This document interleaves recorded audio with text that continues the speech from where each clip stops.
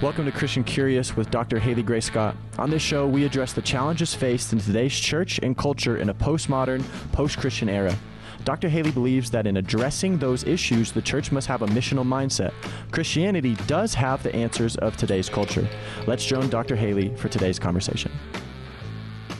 Coming from a secular background, a secular home, and a secular undergraduate school, going to seminary was quite an education for me in more ways than one. I often felt like I was living in and learning about a foreign culture. And as always, when you're introduced to a different culture, there are certain things that can take you by surprise. This is Christian Curious with Dr. Haley Gray Scott and co-host Hannah Greaser. Hannah, one of the most surprising things for me when I went to seminary was how guilty some women felt about attending seminary. They wondered if they had a place. They wondered if attending seminary was a luxury they really couldn't afford. And this really blew me away. I mean, how could women really doubt their right to an education or doubt their calling to seminary or their ability to lead? It just seemed so foreign to me.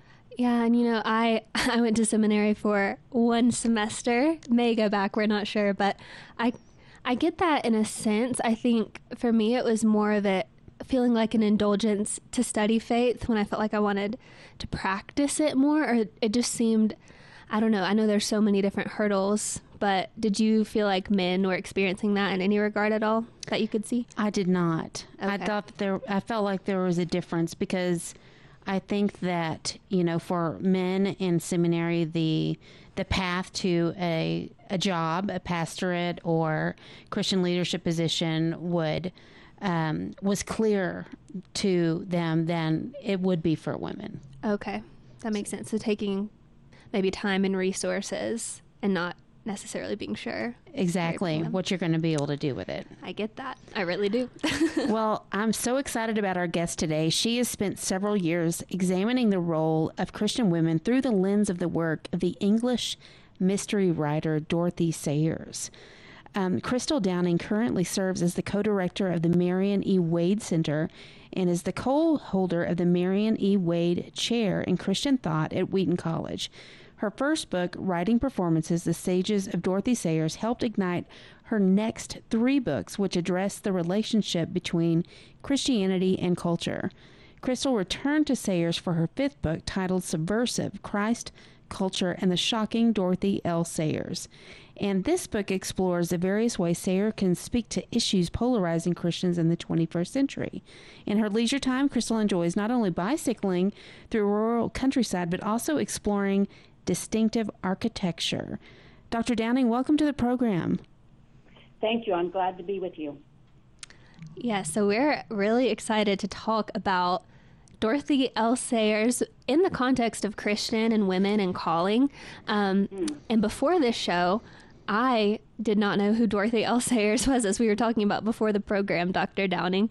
And so for people who have not been exposed to her work, how would you describe who she is and what she did for the canon of Christian literature? Right. Well, one of the reasons that people realize they need to learn about Dorothy Sayers is towards the end of his life, the very famous C.S. Lewis was asked to identify people who had most influenced his spiritual life, and he named 4, one of whom was Dorothy Sayers. That's incredible. And I am fortunate in my position as co-director at the Wade Center, which archives all published and unpublished work by C.S. Lewis and 6 of his influencers, which includes Dorothy Sayers. So I met C.S. Lewis's stepson, who came to visit us, and he told me the first time he ever saw his stepfather, C.S. Lewis, cry was when Lewis heard that Dorothy Sayers had died. Wow. So when I tell that to lovers of C.S. Lewis, they are shocked. They go, why haven't we heard about her? And I think in the process of our conversation today, listeners might come to their own conclusions. But how Sayers achieved fame was as, and this has already been mentioned, as a detective fiction author. She wrote bestsellers. She was one of the founding members in 1930 of the prestigious London Detection Club. She was elected president even before Agatha Christie was elected president. So she was super well known in Britain. She invented this character named Lord Peter Wimsey. And then something happened to her in 1936 that totally redirected her life. She was asked to follow in the footsteps of T.S. Eliot to write a play to be performed in Canterbury Cathedral, which was about the history of the cathedral. And that totally redirected her life and imagination. It reignited her love of theater. And because the play had to be about Canterbury Cathedral, it forced Dorothy Sayers to start thinking about theological issues. And after this play, and the play was an incredible success, it went to the West End in London, even though it was about Christian topics, she never published another detective work. Wow, after that. I didn't know that. I mean, that's really no pressure to follow T.S. Eliot. Oh, I know. She was totally intimidated because, especially at that time, this is 1936, high modernists looked down on bestsellers like, oh, well, a real artist wouldn't write a bestseller, whereas T.S. Eliot is the great poet, and he's almost impossible to understand, which proves how brilliant he is. And so here, the bestseller is asked to follow in the footsteps of T.S. Eliot, and it took her a while before she said yes. And it's a good thing she did, because she has brought thousands of people to Christ. And it was that request that led her in a new direction. That's really amazing. To think of that one event, transformed the way that she wrote. I know that, she has written many apologetic works, which, we're going to get into next week, but including The Mind of the Maker, which was an incredible book about that, examining the Trinity in relation to the creative process. But, turning to the way that she impacted as a Christian woman, she was actually on pretty much the forefront of thinking about Christian women and their work and their calling.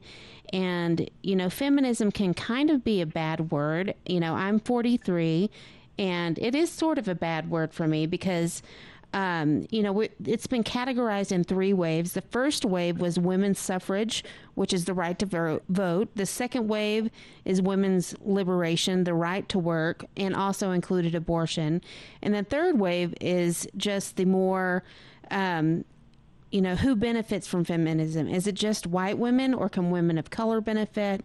And also maybe in a way, looking down on men in order to elevate the status of women. And so it's that third wave of feminism that has kind of given feminism a bad name. But Sayers really had some things to say about women's rights. And I'd love to hear from you just a little bit about, her views. I mean, she wrote this incredible essay called, Are Women Human?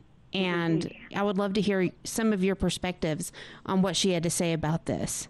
Yeah, it's really interesting because she starts that essay, which was originally a presentation to a women's organization in 1938, where she says, I don't like to identify myself as a feminist. And so she was someone who wanted to practice feminism but not preach it, because she realized that many times people who are advocates of something just perpetuate alienating cliches that don't change anybody's minds. It just perpetuates polarization. And so part of my motivation in writing my most recent book on Sayers, Subversive, was the polarization that we see in our country right now. And a lot of that polarization is because people make quick judgments based on language they hear. And this is something that Sayers felt so passionate about, that there is an idolatry of language that you see perpetuated in both religion and politics, that only if you use a certain language are you on the inside of things. And so she was constantly subverting, hence the title of my book, Subversive, constantly subverting people's comfort with the language they use. So she's not, how I put it is that for Sayers, the truth of Christianity does not change, but the language we use to talk about it must change as culture changes. And so she would say then the same thing back to women's rights. And in a follow-up essay called, and I love the title of the follow-up essay, it was several years later, The Human, Not Quite Human, she gets more explicitly ties feminism into Christianity, and she basically gives the example of Jesus Christ and the dignity that he granted women. And so there was a purposiveness in that. The title of my book is Subversive, and the first word after subversive is Christ. Subversive, Christ, culture, and the shocking Dorothy L. Sayers. Christ was her model for subversive Christianity. And we know Jesus was so subversive, it got him crucified. But of course, that was part of God's larger plan. Yeah, you use the word subversive a lot, and I'd love for you to, unpack that word a little bit for us and tell us a little bit about how you use that word and what that might mean for how we think about, issues, whether it be women's rights or, the polarization in politics today. How are you using that word? Yeah. Well, especially, how can we subvert prejudices against Christianity, prejudices within Christianity, and or politics by changing our language? And I kind of tie it to the book that you mentioned earlier, Mind of the Maker, which is about creativity, that we fulfill the image of God when we're creative. How can we be creative about creating new language that endorses ancient truth? And the classic example for Sayers is she caused the biggest religious scandal in 20th century England by changing language. And what happened is she had, after this transition where she had to write this play for Canterbury Cathedral, she was asked more and more to do radio programs about Christianity, and she was finally, in 1940, asked to write a series of radio plays about the life, death, and resurrection of Jesus. And she took it very seriously. She spent a year rereading the Gospels in the original Greek. She was a brilliant woman. She read Josephus, she read histories of the era, and wrote up 12 plays to present the truth of the Gospel. But when there was a press conference by the BBC, so it was going to broadcast it on radio, it came out at the press conference that Sayers did not use King James English in her plays. Furthermore, she had some of the disciples speak slang. Furthermore, some of it was American slang. Oh, no. It actually made headlines. Newspapers had headlines saying, plays about Jesus in American slang. And Christians all over England set up a censorship campaign. They demanded these plays not be broadcast. They wrote letters to Winston Churchill, to the Archbishop of Canterbury, demanding censorship. It was such a controversy, it was actually discussed on the floor of Parliament. Wow, that's incredible. Yeah. And we look back on it today, and it almost seems silly, but I think there's parallels in our own culture. But anyway, here God works in mysterious ways. Because of the scandal, and Sayers got hate mail from Christians. She got threatening phone calls from Christians. But she, and this is what I love about Sayers, She was strong. She didn't care about being liked. And that made her very unusual for the way gender is culturally constructed, and especially her era. And she went ahead with the broadcast. And because of all the controversy, thousands of people who would never have listened to religious radio broadcasting tuned in because they wanted to hear what the scandal was about.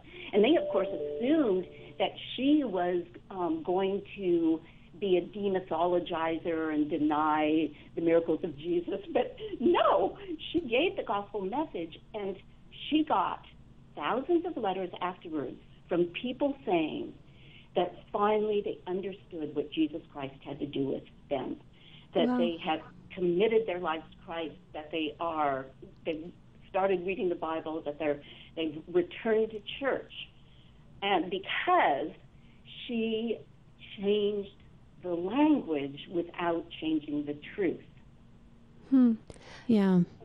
So with her, she, from how you describe her, she seemed relentlessly in pursuit of her writing truth, what God had put on her heart to do, and nobody was going to get in the way of that. And so she didn't even let her, she didn't even stop to think about her ego or her gender, or she didn't let that hang her up. She just continued to do her work no matter what.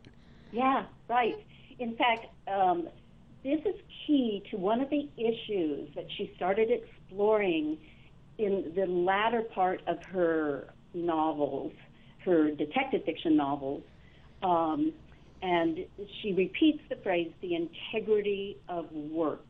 And she actually has, and here's another subversive thing she said, but when you think about it, it is powerful. She said, the only Christian work is good work well done. Yeah. And she was so committed to that. And she felt both males and females, this is true of both males and females, the only Christian work is good work well done, and different ones of us are called to different work. Some women are called to seminary, some women are called to be homemakers.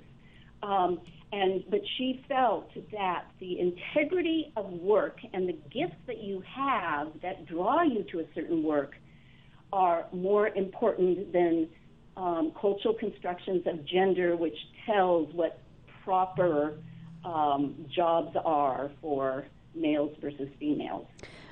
Yeah, well, one of the things that we know about the younger adults is that they really do want their ministers, their pastors, to start to address how their work life is actually part of their calling, their comprehensive calling. And, I know in one of the reasons that we focus on, women work and calling is because it can be particularly difficult for Christian women to break free of some of the ideas about what it means to be a godly Christian woman. Does that mean you stay at home? Does that mean you go to work? How do you balance those two in just this morning I was explaining to Hannah that I couldn't even sleep last night because my day is so packed. I mean, I get up at 6 o'clock. I make sure that my oldest daughter has a shower and breakfast, and I even made her some coffee because she didn't sleep either, and got her to school. Then I get my youngest up and ready and to go to school. Then I come in to do the radio show, and then I have meetings, and then I have to write, and then I have to take my daughters to, after school functions, and then I have a parent teacher meeting tonight. And so all of that, is just like stretched before me today. And I'm thinking, wow, all of these things are very meaningful. I mean, my family is incredibly important to me, and my work is incredibly important to me. And so as Christian women, it can be very hard to remember and understand exactly how far our calling stretches. Absolutely. Right. Yes.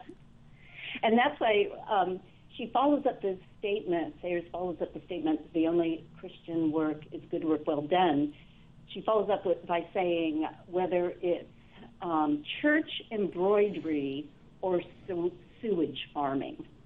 And she's making the point that good work well done doesn't have to be flashy or showy or fulfilling what other people in culture are expecting of you. What you are assessing is what are the gifts God has given you, and how can you use those gifts in the best possible way, no matter gender. I love how straight to the point she was, and some of the quotes I found and some of the ones you've shared. Like, I found one where she wrote, "It's ridiculous to take on a man's job in order to be able to say that a woman had done it. The only decent reason for tackling a job is that it's your job and you want to do it." And I just love how clear that is. And as we get ready to close, I would just love for you to share some takeaways about what you think Dorothy Sayers can teach Christian women about identifying, but also pursuing the calling that God's put on their lives. Right. Well, this is something I've thought about in terms of community. Sayers was really committed to the idea of community. She actually said the ideal representation of a church would be a theater troupe where every person has an important role to get the play staged, and the lighting technician is as important as the director, who is as important as the lead actor.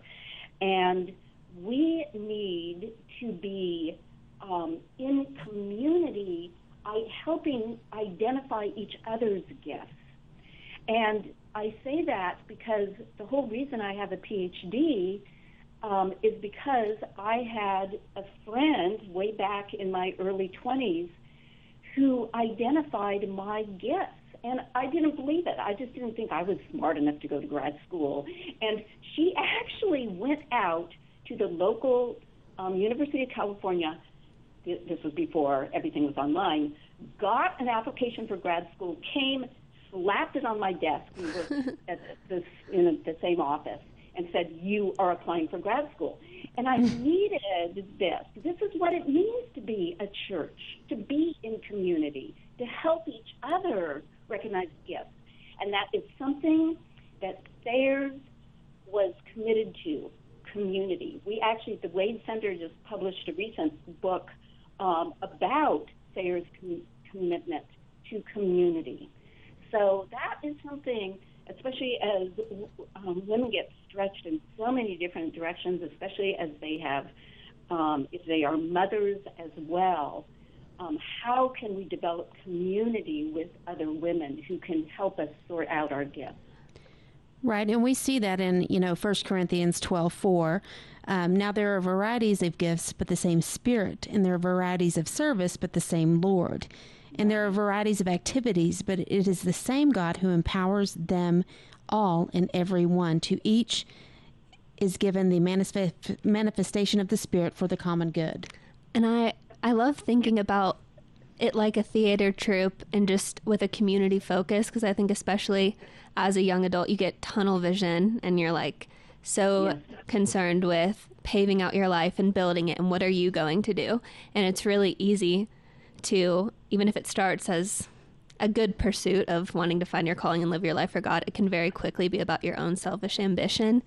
And I think keeping that in mind is just very crucial. Yeah, the individuality that, we prize as Americans, or, especially Americans, I would say. I mean, a lot of people in the West, but especially Americans, that individuality can be detrimental to trying to, come alongside others and have the team mindset. Mm-hmm.